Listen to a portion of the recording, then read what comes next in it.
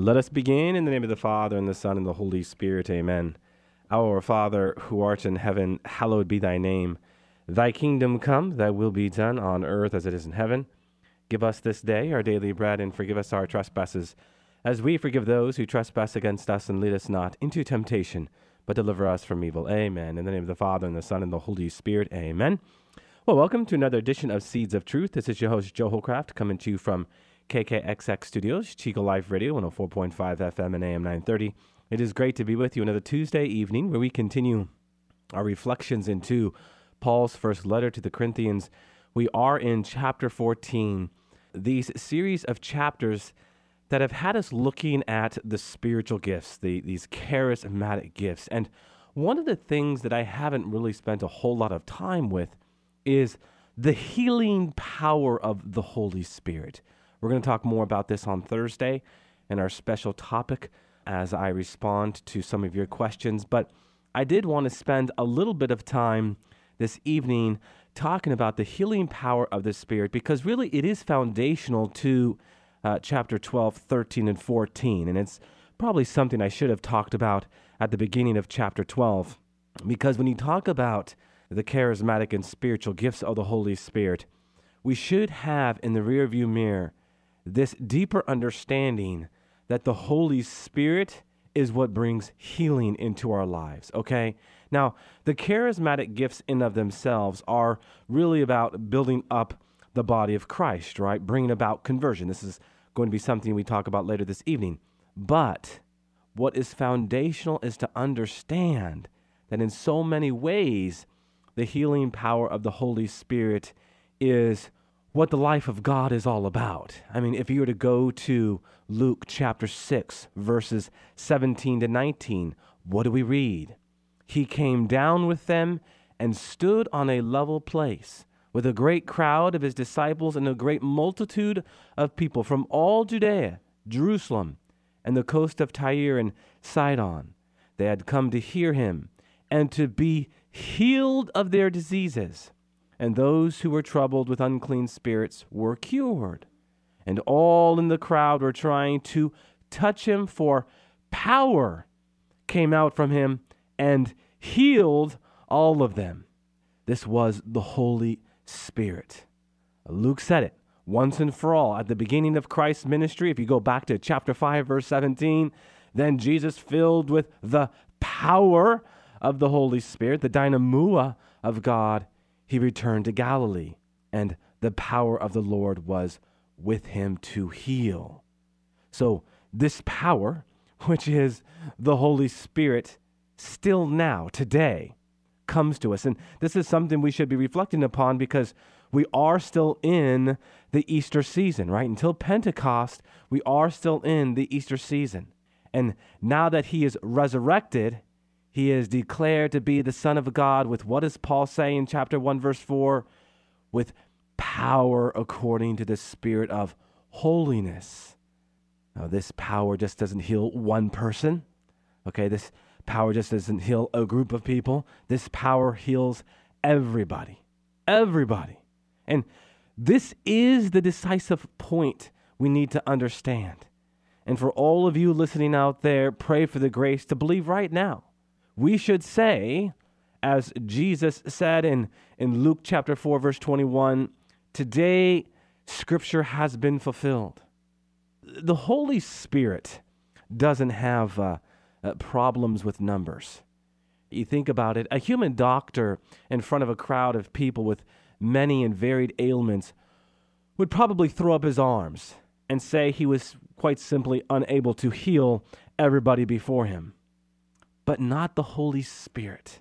In this vein of thinking, the popular theologian you've heard me quote before, Father Cantalamessa, says, just as the sun can bring light to one person or to a billion people, so too the Holy Spirit can do the same in the spiritual realm. I absolutely love that image. So in this stream of healing more than one person, by way of image, Father Cantalamessa says, just as the sun can bring light to one person or to a billion people, so too the Holy Spirit can do the same in the spiritual realm. Brothers and sisters, We should expect healing. Paul says, ask for healing. We should expect healing. And it is not some hear the word of God and that others want to be healed of their infirmities. We cannot accept that kind of fragmented picture or that kind of truncated picture. What does the text that I just read say? They had come to hear him and be healed. We need to have both, right? We need to hear the word of God and to be healed of our infirmities. Or even better, to be healed precisely by listening to the word of God, the inspired word of God. In fact, it is the word that heals. What does Scripture say? What is it? Wisdom chapter 16, verse 12. For neither herb nor poultice, which is just a fancy word meaning plaster, right, cured them, but it was your word, O Lord, that heals all people. We, along with the Roman centurion, articulate what at every Mass? Only say the word, and I shall be healed. Okay, why are we talking about healing? Well, is this not what lies at the heart of our salvation? The root word to salvation is what? Salve. This kind of healing balm, this kind of healing ointment. We are healed through the power of the Holy Spirit. And out from this same power comes what? But of course, the charismatic and spiritual gifts. So once we understand that what we are dealing with is that which is a part of our salvation, certainly, my friends, we should urgently desire, as Paul says, the charismatic gifts. Because why? They not only build up the body of Christ, but as they bring about conversion, it brings about, that is, the charismatic gifts, salvation for others. Don't you see now why, my friends, these charismatic gifts are so important? These gifts of the Holy Spirit are so important. If we have that laser-like focus that God wants us to have, then all we will be concerned about is what? But the salvation of all peoples. And one of the things that's happened today is we have minimized the message of Jesus Christ. We have watered down the message of Jesus Christ. We say that other gods are equal to the one true God. But what did Jesus Christ say himself? I am the way, the truth, and the life. There is no other way. There is no other truth. There is no other life, right? Jesus Christ is speaking in the imperative and absolute sense. If we believe Jesus Christ at his word, what does that mean for you and I? Well, A, we need to start getting serious about our Christian Catholic faith, and B, that we should go out and proclaim this in word and deed, urgently desiring the charismatic gifts, building up the body of Christ, bringing more people into the church. And of course, all doing this in a humble love, a love full of humble confidence. Okay? All that being said, let us now jump into 1 Corinthians chapter 14. I will go ahead and get us going with, let's see here. Where did we leave off? Verse 19. I will read verses 20 to 25. Brethren, do not be children in your thinking, be infants in evil, but in thinking be mature. In the law it is written, by men of strange tongues and by the lips of foreigners will I speak to this people, and even then they will not listen to me, says the Lord. Thus, tongues are a sign not for believers but for unbelievers, while prophecy is not for unbelievers but for believers. If therefore the whole church assembles and all speak in tongues, and outsiders or unbelievers enter, will they not say that you are mad? But if all prophesy, and an unbeliever or outsider enters, he is convicted by all. He is called to account by all. The secrets of his heart are disclosed, and so, falling on his face, he will worship God and declare that God is really among you. He will declare that God is really among you. So, here we have in verse 20 what? Brothers, stop being childish in your thinking. George Montague in his commentary notes, and I thought this to be very important, There is a difference between childlike and being childish, huh? The value that the Corinthians place on tongues, and here we are dealing with what? The uninterpreted tongues, right? As a higher, more divine gift than any of the word gifts, shows that their thinking is what? Childish, immature. Like the thinking of those who create cliques by clinging to one preacher over another, as he was talking about in the opening chapters. Remember that discussion? Where we have that tendency to go to one particular preacher over and above the other. In terms of your moral life, Paul says, be innocent like infants, but in your thinking, be mature. What does this mean? That means to begin to see things in their proper light, in their proper scope. That means thinking of the effect of their actions on others. In so many ways here, St. Paul is talking about and calling out the virtue of prudence. Because remember, that cardinal virtue of prudence is really a virtue that looks into the future. The word itself means sagaciousness or sagacity. The word sagacity means acute awareness. So the cardinal virtue of prudence has that acute awareness into the outcome of this particular act. The cardinal virtue of prudence asks the question, what is going to be the impact of this decision? If I do this or if I do that, what is going to be the consequence? Is there going to be a good impact or a bad impact? Is it going to benefit the body of Christ or is it going to break down the body of Christ? Am I doing this to protect myself or to protect someone else? We have to ask those questions. And does this not call for the virtue of recollection, that virtue of drawing back? Where in the drawing back, you are asking new questions. What is the meaning of this moment? What are you calling me to in this moment? How, Lord, are you calling me to understand this encounter? What decision should I make? Maybe it's in the workplace. Maybe it's home. Maybe you're working out. We are faced with practical decisions, hundreds of them every day. And God calls us to sanctify those moments, sanctify those decisions with what? Prudential judgment, where you take into account what you're about to do and ultimately its impact. And let me say something else, my friends, not to chase a rabbit in the hole here, but if you are suffering and you are in a place where you just don't think you care about what other people think, can I not encourage you and invite you humbly to pray to God for the grace and the strength to gather yourself before you make a decision that is going to impact the body of Christ negatively? Please, I know it is all but impossible to apply logic and reason when you are suffering so greatly. I get that. And when you are suffering greatly, it's hard to think about the decisions you are making and how it's impacting the people around you. But if I could ever so gently invite you to consider the importance of what God is calling you to, and to really take your suffering and to unite it with the one suffering of Christ for your sake and for the sake of the body of Christ. This is very important.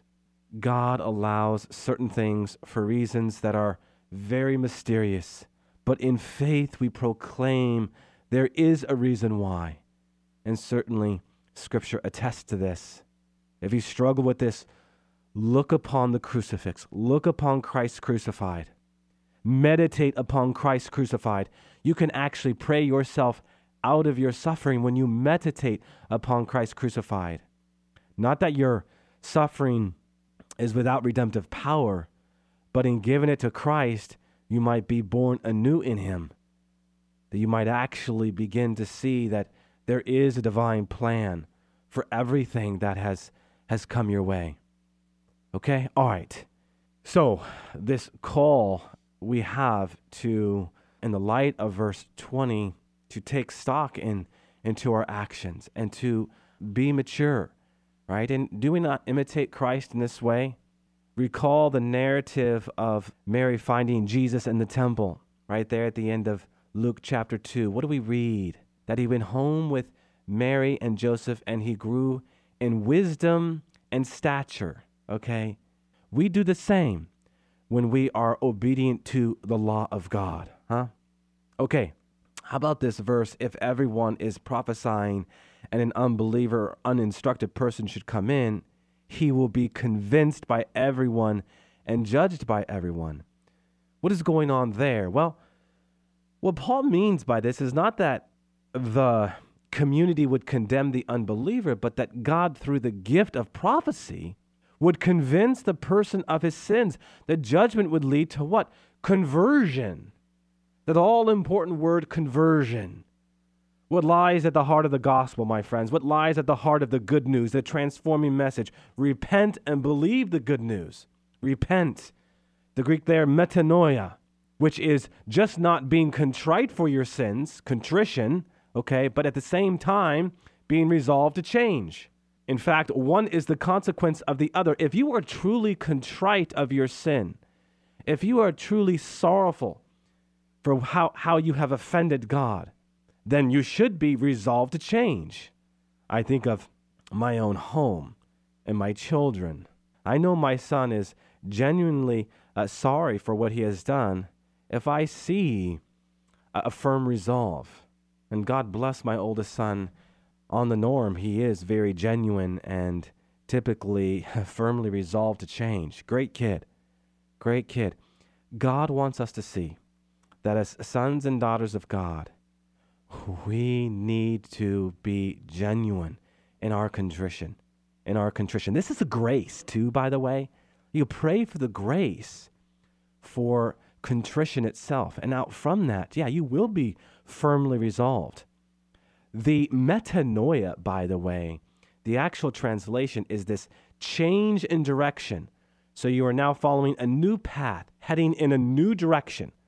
So you're no longer looking back at your old ways, but looking forward, following the path of Jesus Christ. Did we not already recount John chapter 14, verse 6, I am the way, the truth, and the life? He is the way. So now that you have Jesus before you, you follow that path. Even if it is a path less traveled, it is one that has been traveled by Jesus Christ.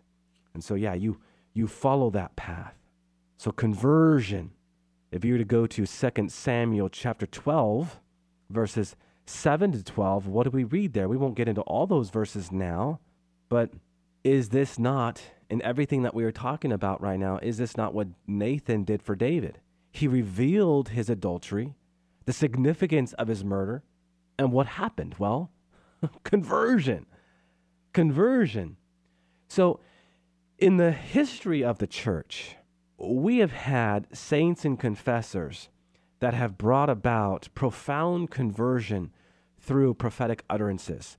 Here I'm thinking of St. John Vianney and Padre Pio, two mystics who were able to read hearts. Incredible accounts with these two. In point of fact, I was going through some other readings as I was prepping this evening, and I went back to a work titled God's Healing Mercy by Kathleen Beckman, and she recounts one of these encounters with St. John Vianney. And I wanted to read this. This one is striking. I don't know if you are familiar with St. John Vianney or St. Padre Pio, but as I just noted, these two saints, among others, had, profound gifts. Again, the ability to read hearts. Listen to this case. Now, again, just for way of background, St. John Vianney, who is the patron saint of priests, by the way, was a pastor at a parish in Ars, France. And besides teaching and preaching and caring for the poor, people often attested to the many hours he spent in the confessional. Now, this is Kathleen Beckman on this one particular account. One day, a woman made her way to the parish. Seeing lines of people waiting to go to confession, she asked one of them the estimated wait time. About 3 days was the reply. The woman could not wait, so she made her way into the church and up to the communion rail, where she got down on her knees and began to pray. The saintly pastor finished the confession he was hearing and excused himself to the next penitent. He walked over to the woman and said, he will be saved." The woman did not believe him. It turns out that the distressed woman's husband had been an official in the French Revolution. He arrived at the point of despair, made his way to a bridge, jumped off, and died shortly after hitting the water. So she was rightly concerned about his eternal salvation. St. John Vianney, who did not know this woman, explained that between the bridge and the water, the man had made an act of contrition. The widow was understandably baffled, as her husband had not lived a Catholic life on earth. The Curé of Ars asked her, St. John Vianney asked her, "Do you remember when you put up the shrine to our Blessed Mother in your home?" "Yes," she replied. "Did he stand in the way?" "No," she responded. Well, it was through that act of openness that the Lord worked and prompted him just before his death to make that act of contrition. I mean, how astounding is that? And quite frankly, I don't know what is greater here. The fact that St. John Vianney knew what he knew, which again is an extraordinary charismatic gift, or the greatness of God's mercy. Through one simple act, God saved that man. Through one simple act, not only did God save that man, but also, in St. John Vianney coming to this woman, did she experience a profound and deeper conversion. Okay? So, prophetic utterances, and we can also say here in this case, words of knowledge given to particular people, and in this case, St. John Vianney, bring about conversion. And this really is the essential point in these paragraphs, because what do we read here in verse 25, 1 Corinthians chapter 14, verse 25? The secrets of his heart are disclosed, and so falling on his face, he will worship God and declare that God is really among you. You know, when you encounter God, when you encounter Christ, there is just this sense of being overwhelmed.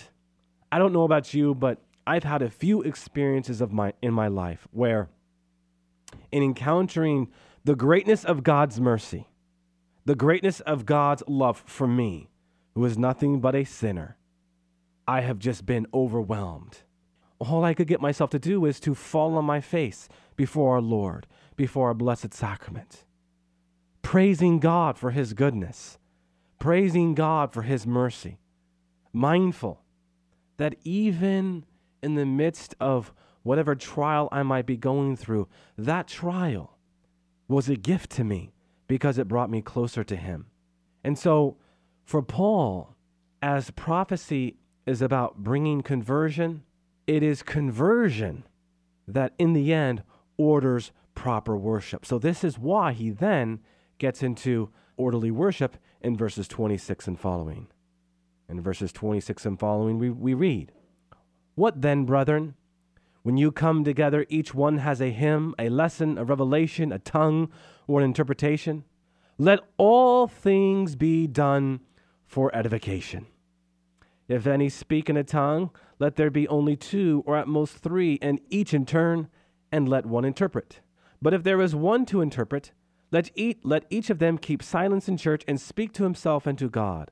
Let 2 or 3 prophets speak, and let the others weigh what is said. If a revelation is made to another sitting by, let the first be silent. For you can all prophesy one by one, so that all may learn and all may be encouraged. And the spirits of prophets are subject to prophets. For God is not a God of confusion, but of peace." For God is not a God of confusion, but of peace. So here in these verses, Paul lays out 3 pastoral guidelines, we could say, for speaking in tongues. First, that only a few should exercise the gift at each assembly, lest there be pandemonium, right? Second, they should speak in sequence, not simultaneously. And third, the utterances should be interpreted. So Paul wants us to understand that in the end, the charismatic gifts are about order, revealing the truth, beauty, and goodness of God. All should be edified. And what word do you think about when you hear the word edified? peace. That sense of peace washing over you, where you are no longer caught up in the trivial affairs of the world. Not that you remove yourself from them, but you are brought into the very life and harmony of God, which is concrete. When we encounter God and the truth, beauty, and goodness of God, it is real. It is tangible. And in faith, what happens is it, in a very concrete and particular way, begins to change the way we go about living our day. In the end, my friends, this is what St. Paul is after. He is catechizing them on the charismatic gifts, and in particular this chapter, and in this chapter, the gift of tongues and prophecy, so that they might have a deeper understanding of how to better live the faith, how to better instruct others. And as he anchored these charismatic and spiritual gifts in love in chapter 13, to do so in love, to do so in agape love, divine sacrificial love. So as we go through these verses in chapter 14, there is a reason why Paul is attentive to the detail, because he is meeting them where they are at. A huge point that we just need to spend more time with. St. Paul is catechizing them on something because there is confusion among the people, among the Corinthians. Can we not apply this truth today? Should we not be catechizing on matters where there is confusion? I was talking with someone yesterday evening, and we were talking about this very thing, and he said, well, what is the one thing, Joe, that then we need to be catechizing on, teaching on? And I said, well, that's pretty simple. Who we are as created in the image and likeness of God in our anthropology. In other words, we need to be catechizing on our anthropology, specifically as it applies to our sexuality, because there's a lot of confusion. And we have the gift that is the treasure of St. John Paul II's writings to turn to, and the many commentators who have distilled in layman terms the rich insights of St. John Paul II. And so if you're asking the question this evening, okay, Joe, what is the one thing we need to be thinking about today? If 2,000 years ago for the Church of Corinth it was the charismatic gifts, what is that today? Well, anthropology, a deeper understanding of who we are in our sexuality, body and soul, and what that means in our sexuality. Anyhow, we will stop there and pick up with verse 34 tomorrow. Again, if you have any questions, comments, observations, please do not hesitate to send me those. You can go to my email at jholljmj@yahoo.com, or you can go to my website at joeholcraft.org. Just hit the contact link button there and send your question, message, observation on its way. I love to receive your questions. I love to engage you. As I've said before, it's a real highlight for me here on Seeds of Truth to get to know new people who are not only from the local area and diocese, but outside the state, and even in some cases outside the country. All right, with that, let us close with a word of prayer. In the name of the Father, and the Son, and the Holy Spirit, amen. All glory be to the Father, and to the Son, and to the Holy Spirit, as it was in the beginning, is now, and ever shall be, world without end. Amen, and God bless you.